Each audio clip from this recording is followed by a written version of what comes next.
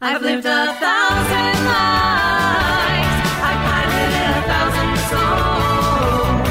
I've killed and fought at night just for another role. This is the Happy Jacks RPG podcast, a roundtable discussion that's a mix of friendship, humor, unbridled enthusiasm, and tabletop RPG topics sent in from around the world. Just for another role.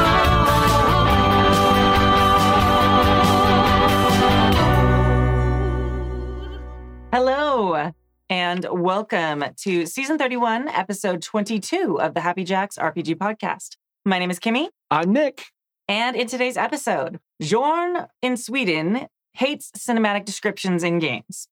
Charger347 wants to rename styles of playing TTRPGs. And Eric from New Jersey shares a horror story. If you'd like to contribute a question or a story to the show, please email us at happyjacksrpg@gmail.com. That's happyjacksrpg@gmail.com. And we need those stories and emails. Don't make me come to your house and find you. Yeah, we do need some. We have a very verbose group of you who keep sending in emails, which is amazing, and I appreciate it. Love you. We'd love to have a little bit more variety. So if you've never sent an email, if you've always wondered, if you just have something that you think is going to stump us, send it in. happyjacksrpg@gmail.com. Or a friend. Maybe you have a friend who doesn't listen to the podcast, but they have a question that you have had as a topic.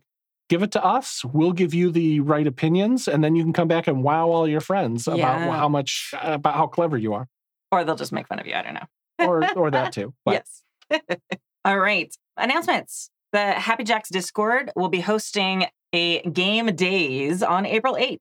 It's a fun, casual day for members of the Happy Jacks community to run and play games together. I think there are currently 5 games posted, and there's a few spots for players still. There's still time if you wanted to run something, to throw something in there. So there might be more coming up soon. Come check it out if you're a fan of safe gameplay and trying new systems. And happyjacks.org/Discord is how you reach the Happy Jacks Discord. And it's really like a wholesome, wonderful community, if such a thing can exist on the internet. It's a good chill place. I don't spend as much time on it as I wish that I could, but every time I'm there, people are happy and having good discourse. And generally, it's one of the little oases in the internet. Yeah, it really is. Yeah, just super chill and relaxing. And yeah, it's just as one of the mods, it's very nice to not have to work super hard, to just have fun, just get to talk and chat with people. And once in a while, something will come up, but very rarely. And usually it's just a little miscommunication or something. All right. So yeah, go sign up. Game Days, April 8th. And yeah, on the Discord. Super fun. Our Indie Designer of the Month, Mo Poplar from Ashy Feet Games. That's ashyfeet.com. It is still March 31st. It is the very last day of March. So technically, he's still our Indie Designer of this month. He snuck in with a fifth. He just slid in there. Yeah, it's okay. He's a friend. It works out. Yeah. So the game we're going to talk about this week is called Dragon Battle. We found a dragon and he's not happy. So you team up to defeat a dragon before he and his minions eat your party. It's a card game for 1 to 4 players, or you can play in solo player mode. And you can find more about that at ashyfeet.com. Oh, I'll check that out. I didn't see that it was a card game. Yeah. So I'm not 100% sure how the mechanics work, but it's information there. For whatever reason, I get a Dragon Ball Z vibe from it. I don't know why. Oh, probably because Shibuya Nights and some of the other things from him. Just my preconceived notions of what he likes to do are very strong. So, and then next month, very excited about our new designer, which you have to tune in next week to find out who this is. Woo! And if I see it right here. It's very exciting. And just a reminder, our Patreons get a free copy of a game, or a chance at a copy of a game, for some of the more expensive games that we pay the indie designers for. So thank you for supporting the show. And that's a little perk for being so awesome. So thank you so much. If you want to join our Patreon, you can go to happyjacks.org/Patreon. And it's just $1 a week. So pretty low cost to get, to support the show, you also get interviews with the designers though. So it's extended interviews with them and a bunch of questions that I try and stump them with. And they always come up with good answers anyway. So yeah. Lots of fun. All right. Mailbag number 1. I've done a lot of talking. It's your turn. Okay. I was just thinking that second email is really long, but if you want me to take this short one up front, I'll do it. This will be the discussion one. I think this will be the one we talk a lot. Dear Priesthood of RPG Wisdom, I have a confession to make. I cannot stand it when the GM describes a scene in cinematic terms. What? Example, GM says, we see a wide shot of the bay, panning over a small fishing village and zooming in on a small house. This makes me want to stand up and leave. I mean, it would be fine if the setting were a film or a TV series like you mentioned in episode 17 of the latest session. Please go back and watch episode 17 and remind us of what that was, because we have no idea.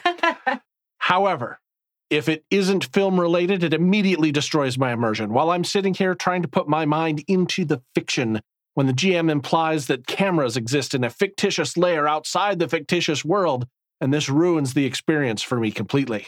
I've even stopped following actual plays over it. Does this make sense to you, or am I just overly sensitive? I stand humbly before you, my head bowed, awaiting my verdict. Tell me what my penance will be. Best regards, Jorn in Sweden. P.S. I'm a longtime listener since seasons were in single digits. What? And y'all are still my favorite RPG pod. You guys rock. Bow, bow, bow, bow. Oh, we love you too. PS2, Malort for life. False. Love you anyway, but no. One day I'm going to try the Malort. I have not tried the Malort. I've said this several times at cons, hoping it'll show back up, but nope. Nope. That's because Tyler moved to Northern California and doesn't come to the cons anymore. Gotcha. Okay. It used to be like his mission every con to bring like the worst alcohol he could find. Right. I remember hearing some of those about like the glitter one. Oh yeah. There was one that like, or whatever. Oh man, I don't know. But it looked like it was like craft supplies and you shook the bottle and it like was full of glitter and it was wild. I mean, it tasted okay, but I was very concerned. And did Bill have like chocolate wine one year or something? Yeah, that one wasn't. I mean, it was not good, but it wasn't terrible. But I don't know. Just 1 second. There's been a request. So in 3, 2, 1. I can't do it.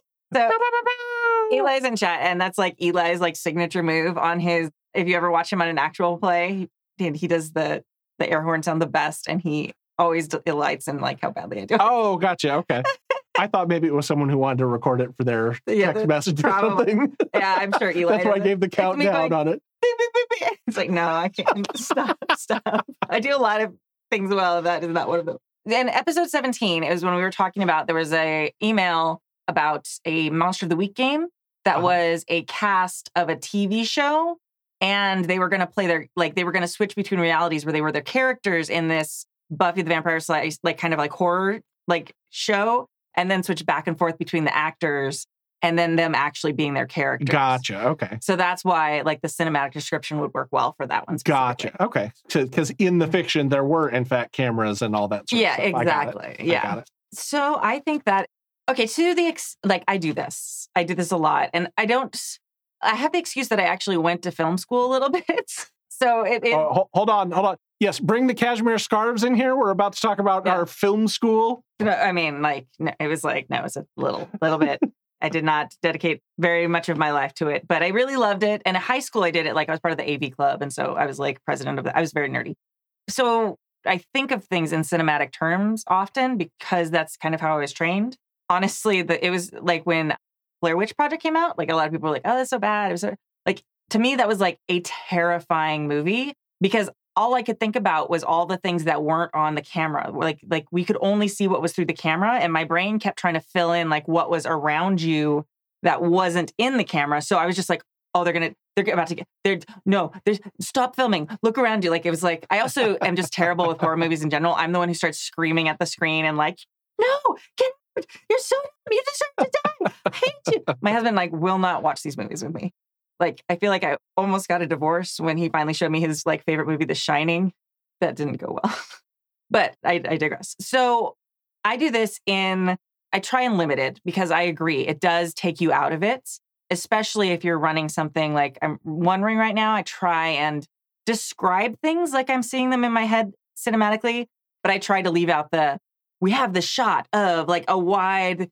So I think it's fair to be annoyed by that. Sure. Because if I'm in a high fantasy game, I don't want to be like, okay, we have the wide angle shot of the little village and you hear the Foley sound of the clip clop on the cobblestones. And like that's really annoying. I get it. I'll be honest. When I first read this email half an hour ago, and I saw the synopsis, I was about ready to tell Jorn that they were wrong and that they should feel bad. But then I read the example and I realized that I don't really disagree with that. Yeah, that's a really annoying example. I would be really annoyed.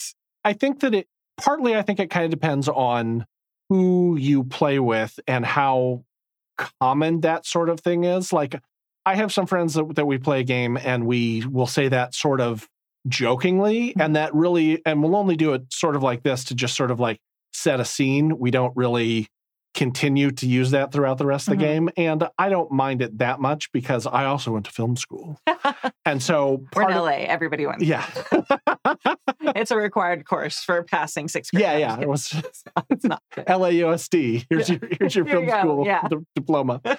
And so I don't think I think that it's sort of okay to like establish a scene, although I wouldn't do something like panning over to a small fishing village. I would just kind of, like you were saying, use it pretentious. Right. Use it to kind of set the scene or have that in mind as the narrative. And sometimes I know that I will sort of lapse back out into like I kind of feel like the camera then pans over to you who shakes your head or face palms and then back to whoever was saying whatever. But I can see how that would be annoying and bring it out of the character. And so I think that me and my group try and use it sparingly. It never becomes like the de rigueur method of describing where we are, what the scene is. And also, I've never had it go to the point where it's like interior shot, daylight, Yeah. Just sort of like a big, hey. Although, there's no reason not to just say, hey, you see the bay and it's a small fishing village and there's a very small house that catches your attention. And that gives all the same information without using the technical panning and zooming and wide shot and all that stuff that might be more technical. Yeah. And would like legitimately take you out of something. Like I tend to use it when I'm running Starscape and maybe I shouldn't. Like this kind of is making me reflect on it because Starscape is inspired by TV shows. Like, it's very much meant to be like the episodic, kind of like Monster of the Week is meant to be like the TV show with like the Monster of the Week. I think that's his name. So I tend to do it more with that. But originally it was like you were part of a TV show and I pulled away from that in the design. But still sometimes it's in my head that way. So like there'll be moments we'll be like, okay. And we get the shot of them like looking over their shoulder at you as you walk away and, oh, is there tension there? Like that sort of thing. But yeah, I think in some instances it makes sense, and in other instances it's just annoying. I think there's a difference between cinematically describing something, which would be like what we were saying, like there's a beautiful fishing village on the coast, and that's just like explaining lots of detail.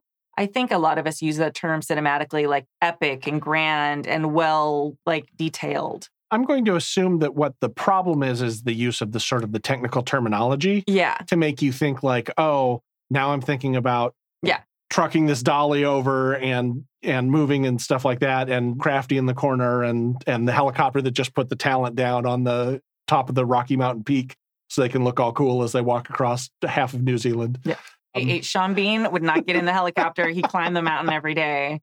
Sorry, just facts there. Was it Viggo Mortensen? I thought that was Viggo Mortensen, not Sean Bean. I think it was Sean Bean. Okay. I think it's Sean. I don't know. I don't remember. Okay. I'll look it up. Well, if one of the epic heroes in Lord of the Rings refused to ride the helicopter, and so he climbed the mountain in his costume every day for some of the high shots. It was wild. But yeah, I mean, that's a great example because suddenly then, instead of exploring Middle Earth yourself as a fellowship, you're thinking about the Lord of the Rings, the movies. Right. And you're like, even if they don't know enough detail to be like, well, like the dolly shot and blah, blah, blah, like, because you know a lot more than I do, even. No. But, and I was a grip. I had to learn all that stuff. There's a lot of stuff. Yeah. I was not. I was like a film student for 10 minutes and I really loved editing. That was the thing I loved the most. And that was what I was going to go into. And then I was like, nah.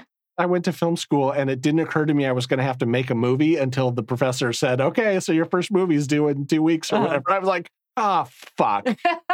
Because I hate all that stuff. I just want to play with the toys. Oh, see, I love all that stuff. But then they were like, okay, like, this is what it's like to work in the industry. And I was like, I have Renaissance Fair on the weekends. I have to do that every year. And they're like, that's not how the industry works. And I was like, oh, well, forget it. I don't know if that was a good decision, but in my teens, I thought it was a good decision. Confirmed, I was correct. All right. Okay. Sean Bean. Yeah. I knew there was some stuff with Viggo Mortensen who did things like that, but I didn't realize he He was also a really great horseback rider, and he would take the horses out just for fun to like between like take days and stuff like that. So that was one of the things that he would do. Also, the head trainer on that movie just loved one of the horses. I believe it was the big like gray-white Andalusian that Arwen rides when she's running away from the ring race. Mm-hmm. And like horses like that are super expensive, like $40K, $50K, that well trained. And so this like head wrangler loves this horse and just like that's way out of her pay range. At the end of the movie, Vigo bought it for her and gave it to her, which is like the nice. Sweet. And he bought the brown horse that he rode in the movie, and he kept it like its whole life. Right, and didn't he do that on his other horse movie too? Hidalgo? Yeah. I don't know. I think maybe. He's the big horse he did. person. Like, right, yeah. Because how could he be better? Like, right. he's just... So anyway, this is their podcast of Horse Facts with Viggo Mortensen. Which Sudden pivot. Yeah. You thought you were getting RPG you were here advice. for RPGs, but now you're here for hot guys and horses. Oh, yeah. I should definitely start that podcast. I feel like there's definitely a niche market. Yeah. I could speak with authority on those. All right. So what I'm going to say is I believe that we're not a tribunal. The bibunal has spoken that you are not guilty. Not the asshole. There is no penance required. You have brought a topic to our attention. And as long as you do not mean that you don't want to hear about the big sweeping descriptions, and your main issue is that the technical terminology throws you out of the game, then we agree you are absolved. Yes, absolutely. Especially if you're like, it sounds like you're forgiving if it makes sense with the setting. Like if you're running a game in a film studio or something like that, then that makes perfect sense. Right. There's a totally low budget game that I bought. I think it was actually the very first RPG I ever bought with my own money. And this was back in the day before there was like self-publishing software. So it's really like, it's super janky. And I don't know how this person made it, but it came from the Late Show. And you played an actor who was playing a character in a horror movie. Right. And so like your character might die, but the actor didn't. And the actor had to find new work and stuff. That's very cool. It was a very fun, weird meta game. I don't think it was a very good game as I recall. That's a great idea for a game, but it was really fun for that. Mm-hmm. So I suppose in that sense, then it would probably be okay for them to talk about how the dolly's moving or the pan in and the zoom. Yeah. The chat is now all just information about Viggo Mortensen. Hey, save it for Hot Guys and Horses. A new Happy Jacks podcast coming soon to the podcatcher of your choice. I mean, yeah, I don't know. Hey, we're going to need emails and content for that too. Yeah, that's true.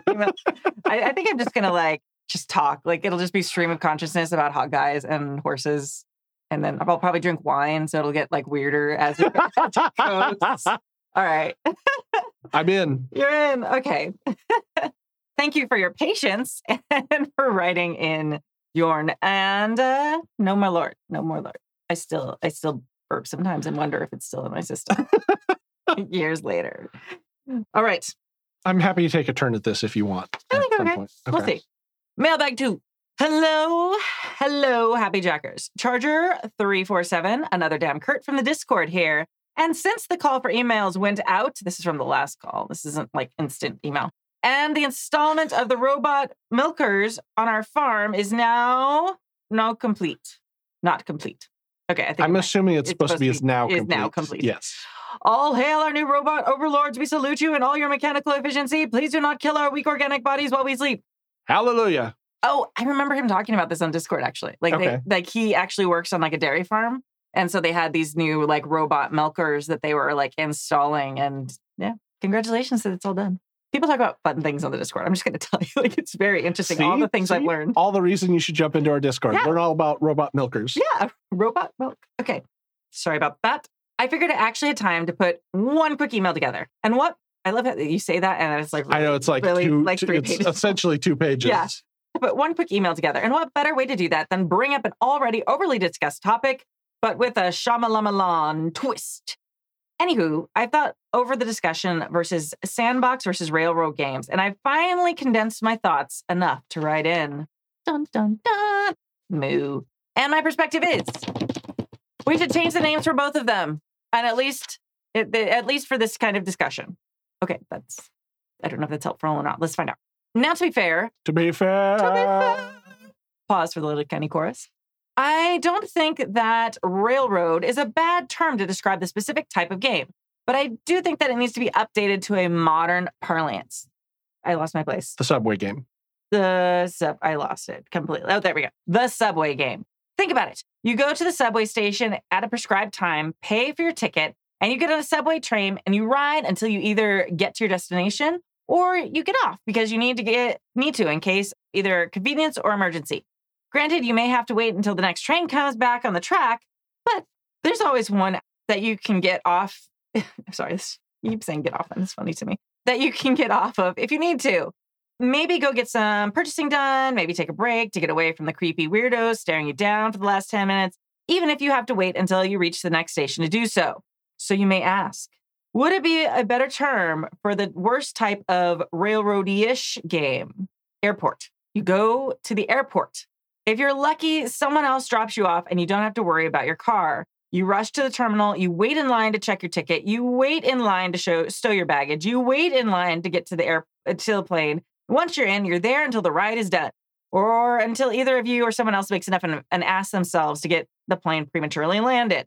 Or you grab onto that emergency hatch door and pop that sucker open and send the plane spiraling down into the flames. But this isn't a horror story. No, this is not a horror story. And all of this is good to help you and all of this is good if the plane crashes, because more than likely that plane would probably never fly again. And if you're super lucky, you would walk away unscathed, even if it's running from the fire minus everything you carried on the plane with you. Now, the term sandbox games. Let's pause there for a second. Airport game. So I think that the main difference here is that in a subway, or I would even argue a railroad game, you can kind of get off, stretch your legs, get back on board, wait for the next train to arrive, in this case, a subway car. I think I can sort of see where that makes a little bit of sense, although I don't think there's enough of a difference between those two modes to worry about it. But I also tend to think about trains in a Western style where they were much more prevalent as a commuter sort of thing, and they would sort of pass by on a regular time. But I guess Subway sort of fits that modern narrative for that. Yeah, I feel like Subway does kind of throw it off, because I feel like when you think train, you think I think at least long distance. You think, okay, you're on this train for the next couple hours, you're going to the same place. I feel like Subway is a little bit of like a different thing. It's like Greyhound bus versus like city bus. Like, yes, they're both buses, but very different. I would say the term railroading or being on that sort of implies that you have to go from point A to point B and you don't have a choice in between there, whereas Subway feels more like there are steps and you could stop at any step that you want and it's still going to the same place, but you sort of have an opportunity each time you hit a town or each time you hit a fork in the road or whatever, to get it into a game term, that you could make a left turn and go somewhere else. Yeah. So we need something with like rails what about like roller coastering? Okay. Because that you don't get I think roller coastering is like a mini campaign because it takes a long time to set it up and then it happens really quick and everyone goes, oh, I guess we're done with that. Oh, okay. There's a lot of jokes about that timing of that. But I feel like you get on and then you're just stuck there. You've got the bar holding you in place. Right. You go over the bumps or around the loop-de-loops or whatever you do, however you feel about it, until you get to the end and then you're done and then you have to get out. I think that that would be the most railroady of railroad type games. That's the game where your friend should just write a novel because they won't let you do anything that's not on this specific set of track. And you literally have no control once you get into the car. I mean, at least in like a train, you can get up and walk around and maybe there's a stop somewhere and you can be out in the middle of Yuma, Arizona and die of dehydration or whatever if you don't want to be on the train. You don't want to be on that train anymore. But I think that's the point. Like looking for something that equivalent to what like railroady, still the idea of a railroad still implies some choice and freedom. So that's sort of against how we use the term railroady. Right. And I think Subway implies a little bit more. Yes. Because you can get off and there's going to be another one coming by in 10 or 20 or 30 minutes. Yeah. Depending on where you are and what the line is. But so I'll be honest, I don't really like Subway as a term for that style of game because it implies that you have a lot more freedom than you do in the way that we mostly think about railroads. Yeah, I would agree. I think the whole idea of a railroad game is like you don't have a lot of choice and that your choices and whatever happens doesn't matter as much because you're going down the same direction anyway. Right. So yeah, Subway definitely speaks to like more choice for me. I feel like a lot of the games I run are kind of Subway-ish. Yes. No, I'm not saying the Subway is No. bad. No, I just don't think it's a good term for this style of game Railroad, yeah. on there. Because, like I said, I think that honestly, a Subway is a really good way to think about a game in that you're going to X place, but every time you stop, you kind of check in and people decide if they want to get off and walk or they want to grab a donut and then come back down into the station and get on the next train or whatever's going to happen there. I think that's what Charger's saying, though. Like railroad and like is linked with like these other rail systems that have choice. So it's like airport game. Like you get on that plane and you're going wherever that plane is going unless you go way off book. Right. And get kicked off. And like the air marshal comes after you. And then yeah, I feel like airport or is snakes. Snakes are on that plane. snakes. I don't know. Living near LAX, like airport is just such an evil thing. I don't know if railroady at least like isn't evil in and of itself. Airport feels so evil to me. Just like airport in general. Just like, but in some ways, No. I mean, like, so airport game, I'm not wild about that terminology, but I could see that. It's much more structured. Like if all the engineers died on a train and you had to try to like figure out the train, I think you've got a lot better chance to do that than if all of the pilots died and you have to try and figure out how to land this kind of thing. So meaning that there's one person who is in charge and they're That's the one true. running the show. and you're just there with your tray tables up waiting. Yeah. just hoping there's not too much turbulence and that you haven't seen the in-flight movie 17 times already. And there's not a kid behind you kicking your seat the whole time. Oh my God. Yeah. I feel like it's just not catchy enough. Like, I feel like it captures the experience well. Yeah. But like airplane game, I feel like is a little more catchy. Airport is just like, I don't know, airplane game? yeah, because you have to get on. Airplane game makes me think of like a game I'm going to play with my buddy while we're on a That's plane true, somewhere. yeah. Or like a flight simulator or something. Yeah. Oh, yeah. Hey, how's that airplane game, son? You winning? Yeah. Oh, man.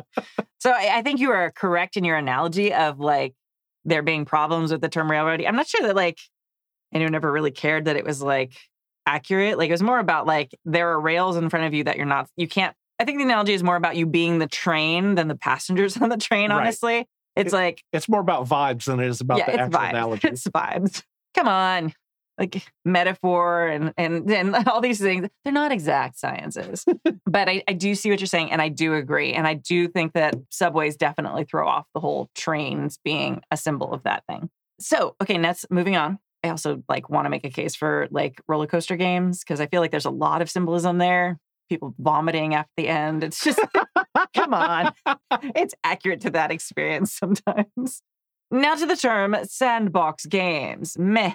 Doesn't really fit aesthetically in this vision that I'm painting. So what fits better? Take a page from John Hughes, Automobiles.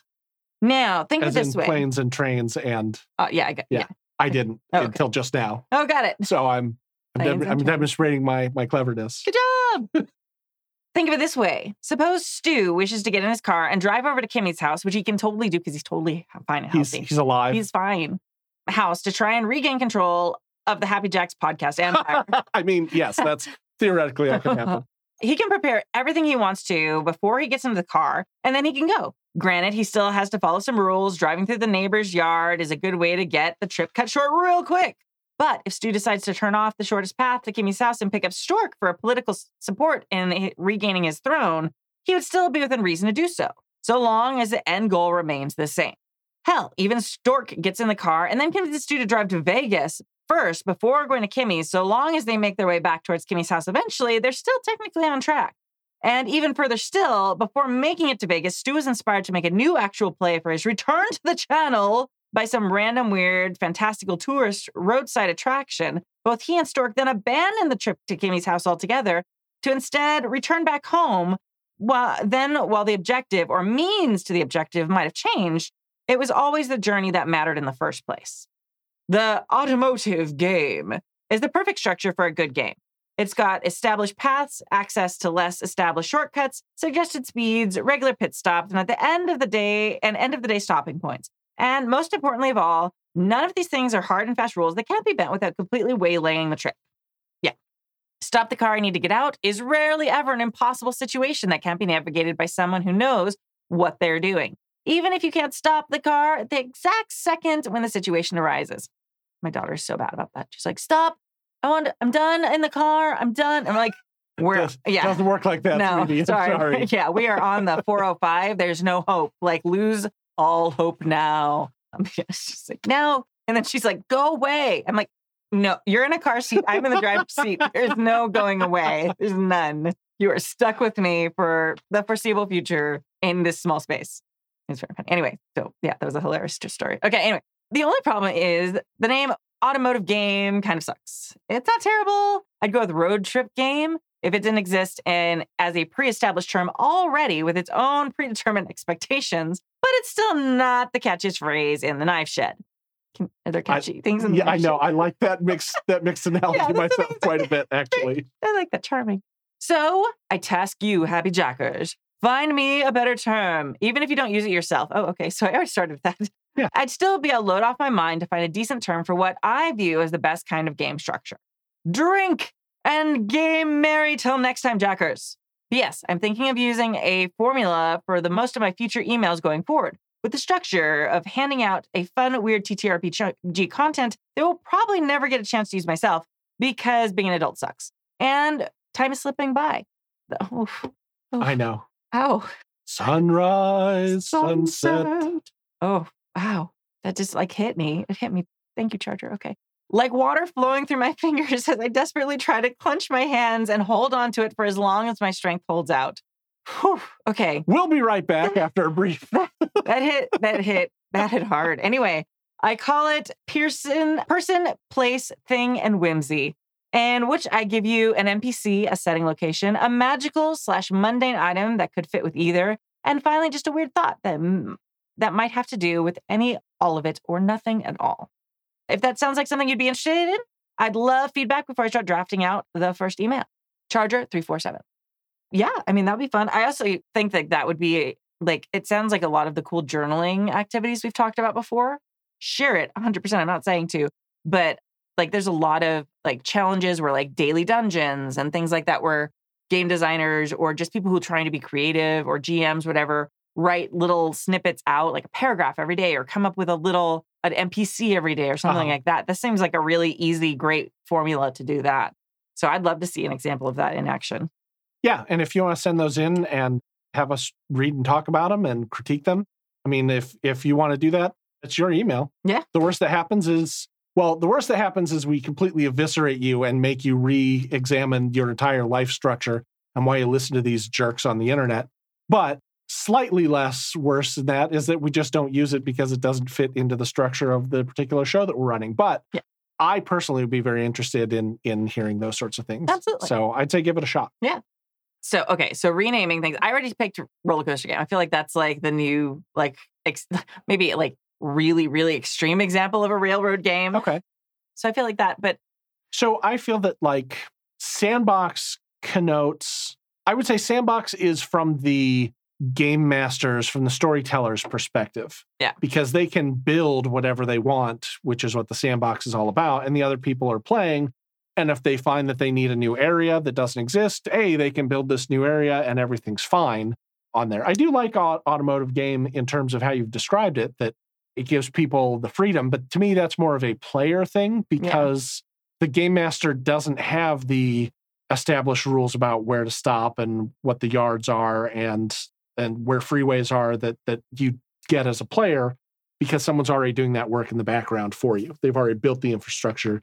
You just have to drive from home to home or to Vegas or to roadside attractions, whatever you're going to do there. Yeah, I think that's a really important distinction because, a sandbox, their terms, I mean, that was a term that was stolen from the video game industry, basically. It was something that was used to describe games as they became more open world and sandboxy. So it kind of... Was it? Or did they steal it from RPGs and then sort of use it in their own examples? I don't know. I heard it with video games first, but that may not be accurate. That could just be my experience. I feel like I've been calling them sandbox games long before video games would be any kind of open world on there. Okay, but who knows? I could be wrong.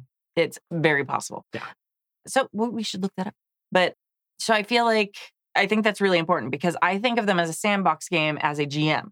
That as a player, it is a very different experience. You do get more of the automotive, like you were saying, but like you were saying, like infrastructure's already there. Like somebody's laid that road. Like the GM has already done that. The GM already like made the desert and the road to Vegas and put Vegas there and made, this weird roadside attraction that you might stop at as you drove. And even if they're only making them up like a moment before you crest the hill to see them, they've still created that thing before you got there. Yeah. So yeah, I have never actually thought about it that way. Like they are very different experiences and sandbox might not seem correct or relevant to players. But as a GM, you're like, yes, because there's all of this stuff in this space that you can play with, even if they're only seeing a small bit of it at a time. I feel like that might be important. Like automotive game. So one thing that was mentioned in here is road trip game and that has other connotations. And I don't know, that doesn't have any connotations for me other than sort of like I said on the airplane is like, we're all going to play D&D while we drive to Vegas. Oh, for me, I always think of it as like let's look for, it's like the slug bug. Yeah, slug bug. And like, okay, can someone see something that starts with an A? Okay, or like looking into license plate states or stuff like that. Because like, we used to do that alphabet one, me and my sister, where you'd have to like find something for each letter of the alphabet. Yeah. And we would always like stall out until we were almost home because there's a street close by where we live called Zelza. Yeah. So we were always like, both of us just straining into the distance to see the street sign first. Yeah. Oh, man. Yeah. My dad's side of the family's from Oklahoma. So every couple of years, there's like a big Hughes family reunion in Oklahoma. And we would drive from California to Oklahoma. And it was always so long. It's like a long drive. Like for those of you who are not from the United States, like the United States is really massive. Like that's the equivalent of driving through like most of Europe. Like it's so many miles and it's so many boring miles. It's all the same. Like once you get like there's a mountain and then it's like desert and then it's like flat desert and plains for thousands of like literally thousands of miles of nothing except the same exact look. And there's just a lot of it. And especially when you're like 9, it's just like the longest thing you've ever done. And but so we played all those games like a lot. And we had like the little tic-tac-toes and all this stuff because it was like long before tablets and such things existed. So there was. Did you ever have the Mystery Inc. books? Sometimes, except I get car sick. So I couldn't read anything. I couldn't like do any of the little like game books and stuff like that. Gotcha. As an adult, I've gotten better about it, but I still like get movement sick like very easily. Not on boats though, unfortunately, like weirdly. But so I can't do any type of reading. So I was just like staring out the window and like these games for hours and cow. hours. we had things every time we saw a cow, we had a saying because like it was like so stupid. Okay. So I have a family member who loves cows. So we'd be like, moo, hello girls, Jenny says hi. Because that's how bored we were.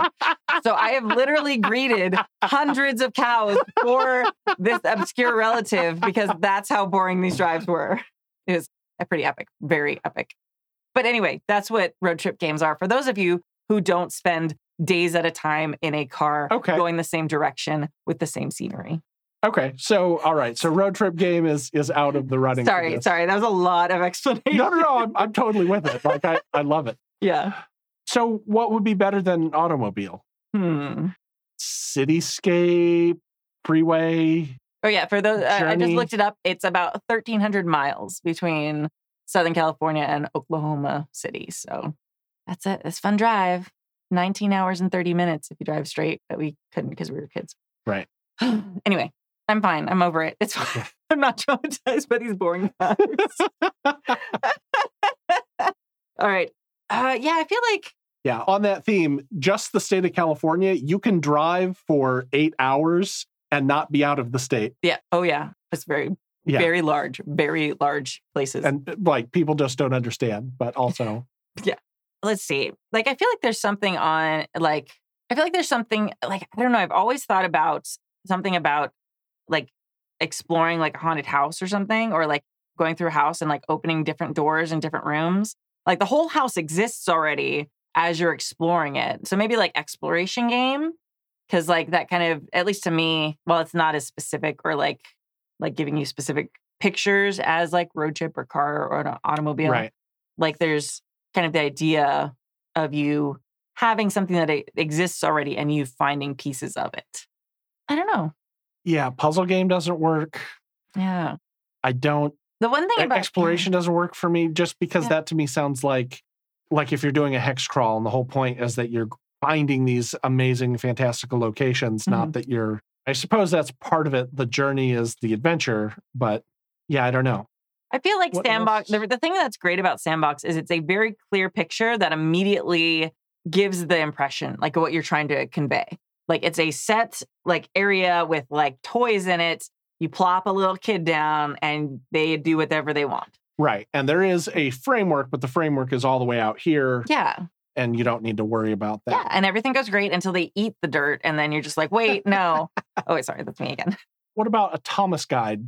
Like a Thomas Guide story. Good. I feel like it's dated, but like there's those of us. Sandbox is pretty dated too, to be honest. They don't. I still play with sandboxes. Okay. I have one in my yard. You would know better than me. I mean, I think so. Like, okay. They're still in a lot of playgrounds and stuff. Now, it's something that a lot of adults that don't have children probably don't connect with a lot. So I feel like I probably connect with it a lot because literally, like, I was pulling sand out of my daughter's face today. Like, she really likes to eat it. I don't understand. It's very strange. Oh. I know, right? I've got like the ew. Yes. And even when you're like, look at her and you're like, put that in your mouth. We're going in the house. You can't play anymore. She just like slowly does the like cat thing. Where she's like, you're like, don't do it. And she's like, oh, just like this mouthful of sand. And just, what? Are you deprived of like a mineral? Do I need to get you vitamins? What is happening? Sand. It has what Orly craves. Whatever. I mean, luckily it's like the like sanitized play sand, but I'm just like, really? And there's a box to the sandbox just so everybody knows. So there's no cat stuff in it. But yeah, I don't know. I think there's just such a maybe. How about roadmap game? A roadmap game, okay. And that's a little less specific than Thomas Guide. I like that because it's like, okay, like there's stuff already on the roadmap, but they're still choosing their path. I really like that. Okay, that seems good. I like that a lot. Yeah, and I think it's different from a sandbox. Yeah. Because like you said, you've already got a bunch of paths. There's a bunch of stuff that's here and there. You can look things up and it can be all about the journey. Mm-hmm. We're going to say roadmap. Yeah, roadmap. That's our answer. Final answer. That's a good one. I'm still going to go with roller coaster game for the first one because as awful as that sounds, like I think it's funny. But I will admit, like I run Subway games, especially at cons. Like there's a medium between choices and it's just, it is actually, I'm like obsessed with that now because it's such a perfect description of a con game. You get on the subway, you go, and then, here's your choices of where you can go. And they're like, okay, we're going to get off in this, mind the gap. And then like, yeah. I'm sorry, that's when you get on it. Right. But, you know, it's just like, okay, here's your menu of the places you can go. And then, okay, get back on the train again. It's a really good description for a con game. And I don't hate it. Like, I don't think there's a problem with that. No, I don't either. Yeah. Now, a roller coaster game, there's a big problem with it. It's a nightmare. And the thing about a con game, like a subway game, as it were, is that you might have that person who shows up and who's busking in your car to get to the next stop that you really wish they'd stop. Please stop. Please stop. Oh my God. Or like the creepy person who's just sitting over there staring at you. Or they come and they sit right next to you. Like there's an empty car and they sit in the seat next to you and you're just. Well, that's why I manspread. Oh, okay. Oh my God. The worst is when they come sit next to you and then you're like, okay, I'm going to be polite and not move. I'm just going to sit here. And then they manspread and you're like, could you go pick that empty bench over there to manspread and just not. Oh, really? Okay. I've never seen her done that. I always try and be as small as possible. And honestly, if you've never seen me in real life, I'm 6'6" and I weigh about 400 pounds. So most of the things like this aren't built for me, and I'm not manspreading. I'm just trying to fit into the designated seating area. No. There's a difference between people who are simply taking the space that they need and the manspreaders. Like those people are like trying to touch you with their leg. Oh yeah, and they're just like, hello, and you're just like, no, please no. Sorry, that's my personal. This is just so many traumas I'm sharing. It's like, oh my God, my childhood long drive traumas. And also there's a bunch of eating sand trauma. Yeah, that's not my trauma. It's my frustration. Like she knows she's not supposed to. It's just like her being like 2. She's just like, and she just knows that's the thing. Testing everything. I love her and it's good. But I do love her because wow.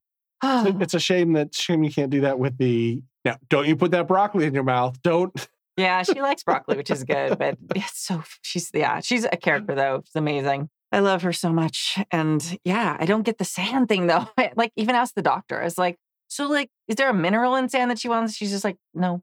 I think I've said it on the podcast before, but like, okay. So at 2, you put everything in your mouth. It's a really important, probably like survival thing that's developed like from way back in our history, evolutionary. Is like, think about it. Like if you picture a basketball, like your tongue knows exactly what a basketball would feel like. Yes. Like you haven't licked a basketball anytime recently. Not recently, no. No, but because like as children, like we are like evolutionarily programmed to test things and try things and put things in our mouths because it's very clear texture. Like there's a lot of like stuff you can read on the internet about it, which I do. No, I've heard it. It's just my urge to go home and lick a basketball now is growing. Something that a sentence I did not think I would say 4 hours ago. Right. But like, that's why it's like, it's part of like the evolutionary like survival is like to test things and make sure they're okay.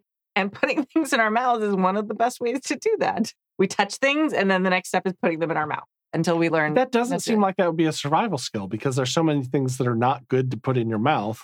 Right. But I mean, like yes, we have figured out a way to make our sense of sight inform what our sense of touch would feel. Yeah. Like you can look at something and have an idea of what it probably feels like or would feel like on your tongue. Same difference. But I don't know that that's necessarily I guess that's kind of a survival thing to learn how to do that. But I don't see how putting it onto your tongue is. Yeah. Well, I mean, since then we've learned not to do that. And we teach her, stop, get that out of your mouth. So I read an article all about it. And it was like, something about like tactile things or testing if things are good to eat or things like that. And when our baby brains are still developing, like that's part of what they do. They go back to that state of like, I don't want to compare the children to dogs, but that's fine. Smart dogs are about as smart as a 2-year-old. Look, anyone who's listening to this podcast is smart enough to not consider themselves a kid like that anymore. Yeah, but so like that's just part of it. And like dogs bite and chew things to like explore their environment and learn if things are safe and things that aren't safe and things like that. So part of like that whole age is jumping off things that they probably shouldn't, grabbing sharp things that they definitely shouldn't, all those things to like see if things are safe. And that's part of like putting things in their mouths. So if you had a child that never got to do any of those things, so you raise a child in a white room on there, does that mean they wouldn't be able to later in life be able to understand what things feel like based on looking at them? I don't know. That's a really good question. Like, I mean, if anyone wants to traumatize their child and participate in a dubious at best ethical experiment, absolutely please send us an email at... No, I don't want to know about it. No, I'm a mandated reporter. Please don't tell me. I will call the police on you. Hypothetical. I do not endorse any of this behavior. Yeah, no. ACAB, but like I still would have to do that. Sorry. But yeah, I don't know. But at some point we hit a logic point where we were able to like discuss like, hey, this is not a good idea because of this. But yeah, or just sort of infer things based on what we've already learned that way. Yeah. Or I mean, and if the kid hadn't learned things that way, you'd have to wait till they got to the logic's point of being able to explain it to them, which a lot of kids do. We learn a lot of things that way. Like kids don't try standing in front of like cars very often. Sorry, that's awful. Not more than once. Oh, okay. I apologize. Oh, that was bad. I'm exiting ourselves on this. I apologize. Yeah, anyway. Okay. But yeah. Fair enough. Yeah. Oh, sorry. We were pretty far afield from what the actual question way was. afield. I spent all day with my kids, so I'm like super in that mindset. Sorry, I apologize. Also, I'm renewing my credential right now, so I'm doing a bunch of like research stuff. So I'm like very in that brain. So I apologize for taking this way off. Off course. And I only met Teslas. Yes. Oh my God. That's not what I thought you were going to say. But it's funny. Also go look at basketball. Anyway. Yeah. Mailbag number 3. Dear Kimmy and the Jackers, hello. It is Eric from New Jersey here again. Hello. I saw the call for emails and I knew you were scraping the bottom of the barrel when you were reading mine in the past few episodes. So here I am. I am helping. You are helping. You're a very good helper. Good job, Eric from New Jersey. You're such a good helper. I love it. Yeah, if you show up at a con, we'll give you a gold star. We'll give you some ice cream. Actually, ice cream's probably better to promise because I can't guarantee I'll have a gold star with me. I probably will. No. I think I'm wearing one. Oh, no, it fell off. I actually had one on me earlier. I think it was actually red, though. You know. I rarely write horror stories because I am lucky to have tabletop players and LARPers who are awesome. So please bear with me as I struggle to write out exactly what happened. Heck, I'm still trying to figure out what went wrong. A group of us got together to play To Serve Her Wintry Hunger, which is a very narratively heavy game. If one of the hosts is familiar with it, please take a moment to explain it. Neither of us are, but I did look it up very briefly online, and it does look like a very interesting game, but I think we'll get into as much as I know about it in the next couple of sentences here. That's an amazing title, though. Yeah. Like, that's a really good title. I am incredibly invested on what this game is about just on the title. Yeah, that's step one. Yeah. If someone came to me and say, do you want to play To Serve Her Wintry Hunger? I'd be like, yes, I do. Yes, I do. I don't care what it's about. I want to serve her wintry. Do I want to serve her wintry? What's the... Yeah, okay, yes. Wait. You're not a fae, right? Yeah. If you're a fae, you have to tell me or it's entrapment. Yeah. Very good. Okay. There is a mechanic, but it's very simple, meant to just move the game forward. The beauty of the game is in the interactions of the various spirits that serve our mistress, she of the Wintry Hunger designation. Apparently, everyone plays a spirit that is in service to the Winter Fae, I guess. Oh, okay. As you may guess, the game is something that survives on immersion and atmosphere. Thrives in that, in fact. I came in excited because our GM welcomed us into her house wearing very pale makeup and icy blue lipstick, really getting into her character of the queen. She explained the rules, then we all got to playing. Playtime is where things went off the rails. This is a narrative game of immersion. Well, cats and kids kept distracting the players. Sometimes this can't be helped, so I wasn't really worried about that. However, one of the players kept cracking jokes the entire time we played, which killed the mood. Due to the narrative nature of the game, one of our more mechanically inclined players admitted afterwards he checked out about halfway through the game. And I know for a fact that the final player in the game also did not enjoy herself, but that was because the game was so wide open narratively, she felt that she didn't have a direction on what to do. It made me sad. I don't think any of the other players had an idea of what they were getting into, and the GM was running it for the first time, so it was a learning curve for her as well. The GM and I discussed the game a few days later as she is running it for another group of 4. I hope they have a better understanding of what the game is about. Anyway, that's my story. It's not a horror story like Karen and the Sexecutioner, which I'll have to ask about, but apparently off the air. Thinking about it, it's more of the Diet Coke of horror stories, since I did get to hang out with people I love, and that means a lot to me. I hope someone can learn from this and have a better time than I did. Always stay positive, stay diverse, and stay a little tipsy. Mugs held high, Huzzah! Eric from New Jersey. Huzzah. Yeah, that is kind of the Diet Coke of horror stories. It's very frustrating, especially when you are really invested in a game when other people don't have the same reaction. Right. And I've had that experience a couple times. It'd be like trying to play 10 candles in a well-lit room. Yeah, it's sort of like, and you're into it, and then some people aren't. And again, we sort of have we're so just rich in our gaming community here, and we've very carefully pulled people in who match our kind of passion and styles and stuff like that, even if we describe things cinematically. But I love you, it's okay. And run Subway games. But it's hard to be angry at someone for not enjoying themselves, but it can be frustrating. You can feel that that resentment build up. There's people who really love certain types of games, and I don't. I've been invited into D&D games very regularly. Some of them end up great, and I really enjoy them. Some of them end up not great, and I end up coming with excuses to leave without hurting anyone's feelings, or literally just sort of fade out and ghost the game. And we kept. That one was not that. I actually really love that game. Okay, there's a Strahd game that Jameson was running during pandemic, which went great until I decided to take over the Happy Jacks empire, and I was a little busy.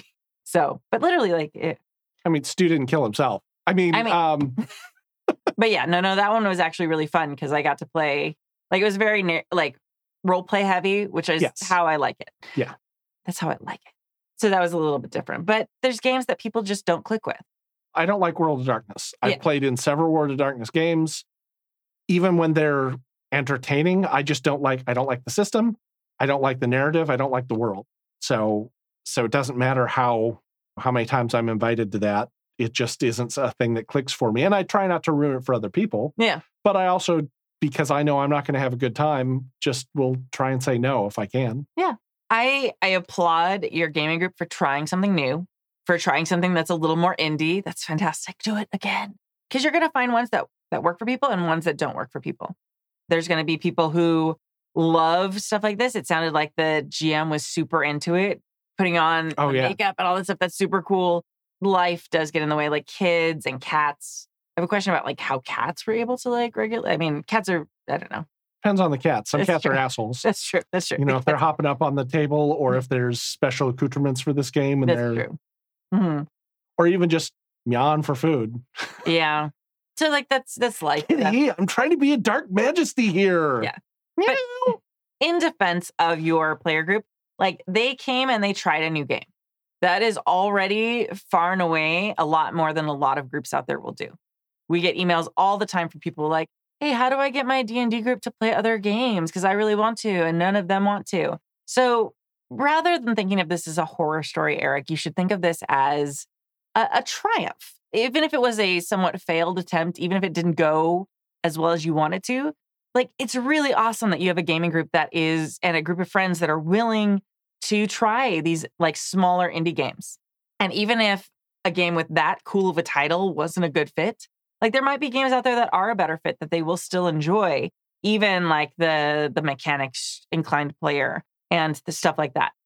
So yeah, don't feel bad about it. While I can understand your frustration, I've been there in places before. I've also been the cause of frustration before. I know that. Right. Like there have been games I've played that are with very mechanically inclined people, and I'm not that. Spoilers, I'm sure you're all shocked. But, you know, when I was the one who was kind of left out, because I was like, okay, I'm going to do this. But if you did this, you'd have that much more damage. Okay, I guess I'll do that. Cool. They weren't very nice about it. Like, I'm not, like, it sounds like they're like mansplaining, but they were not. So it's like everyone gets joy from different places. The fact that you have a group that is willing to try stuff and experiment. It's pretty cool. It's pretty special. So cool. It's so great. Even if you've got cats and kids like killing the mood, like a little bit, like that happens. Like it's life. It sucks, but it's life. So be proud that they are willing to try new things and keep trying new things. Like it's like the flight of beers or flight of shots or whatever you want. It's like, oh, nope, that first one was terrible. I didn't like that at all. The next one. Oh, yeah, this is great. I like this one. Okay, does everybody like number 2? No? Okay, let's try number 3 together. All right, we all like number 3. We'll buy a bottle of number 3, please. Like whatever it is. So find what you all like together. So yeah, that's my speech. Sorry, I gave a speech. No, I agree. Yeah. So the horror, not so horror story. Thank you, Eric from New Jersey. And yeah, tell your GM, especially like it is scary to run new games and running a game for the first time. I struggle with it and I get nervous about it. PBTA a little bit less because I run it so much, but I also like, I still screw it up sometimes. But like every time I run a new system, I get a little nervous, even if it's not for stream. So the fact that you have a GM who is willing to grab this new system and try it out and run it. Especially something that seems so far out of the wheelhouse of the group. Yeah, absolutely. And run it for 2 different groups. Right. That's amazing. So that GM definitely deserves like some kudos and whatever they like, a Diet Coke if they like, whatever they like, the drink of their choice. They deserve that for trying new things and trying to get their players to try new things. I think the hobby would be better off if more people tried a bunch of weird stuff, even if they never liked it and never tried it again. Like that's how we're going to see growth. That's how we're going to get things like breaking through to larger audiences. And I think that's really important. All right. I'm off my soapbox. I'm done. Thank you. Anything to add? Nope. Okay. Here's my soapbox. You can hold it. Thank you. Oh, aren't you a dove? Aw. Not a dove. Been called many things. Dove has never been one of them. All right. Are we set? Are we good? Yeah. Okay. We're spent. Thank you for joining us for Season 31, Episode 22 of the Happy Jacks RPG Podcast. Please support our amazing indie designer of the month, Ashy Feet Games. You can go to ashyfeet.com for that. Big thank you to our chat mod, James V, and to our amazing Patreons who keep us ad-free and independent. You can join their order at happyjacks.org/Patreon. Just to remind you, we are a not-for-profit network. So we all give our time for free, even including me. Like I don't make any money off of this. All the money from our Patreons goes to improving the quality of the show, improving our facilities here so you get a better experience. Because we think it's really important that there is a like professional level channel out there that is just friends still playing games. That is not that there's anything wrong. A lot of our players get paid to be other places, but we're all friends. Kimmy throws the money down the toilet. Literally. Yeah. We just had a bathroom installed. Yeah, we have an accessible bathroom now. So that's because my house is not wheelchair accessible because it's built like a century ago now. So Well, and also there's a very small child who lives in it. It's difficult it's a to. mess. Yeah. Oh, yeah. And people just are very loud when they go to like not the actual bathroom part, but like opening doors and stuff. It's very loud. And I love them, but mostly it's the accessibility thing. That was the biggest thing. We really wanted to make sure our studio is accessible. And okay, sorry, that was a big tangent. And the other thing I'd like to ask you, please, if you like our show, please subscribe. Please leave a review or tell your friends about it because we are now trying to grow our show. And yeah, it'd be great if you would take a minute to do that. My name is Kimmy. I'm Nick. And we're going to leave you with a song today. The song is called True Survivor. And it is by Super Madness. And they do like electric rock covers. This is from Fantasy Battles, their CD. And yeah, we will see you next week. Thank you all and goodbye. Bye.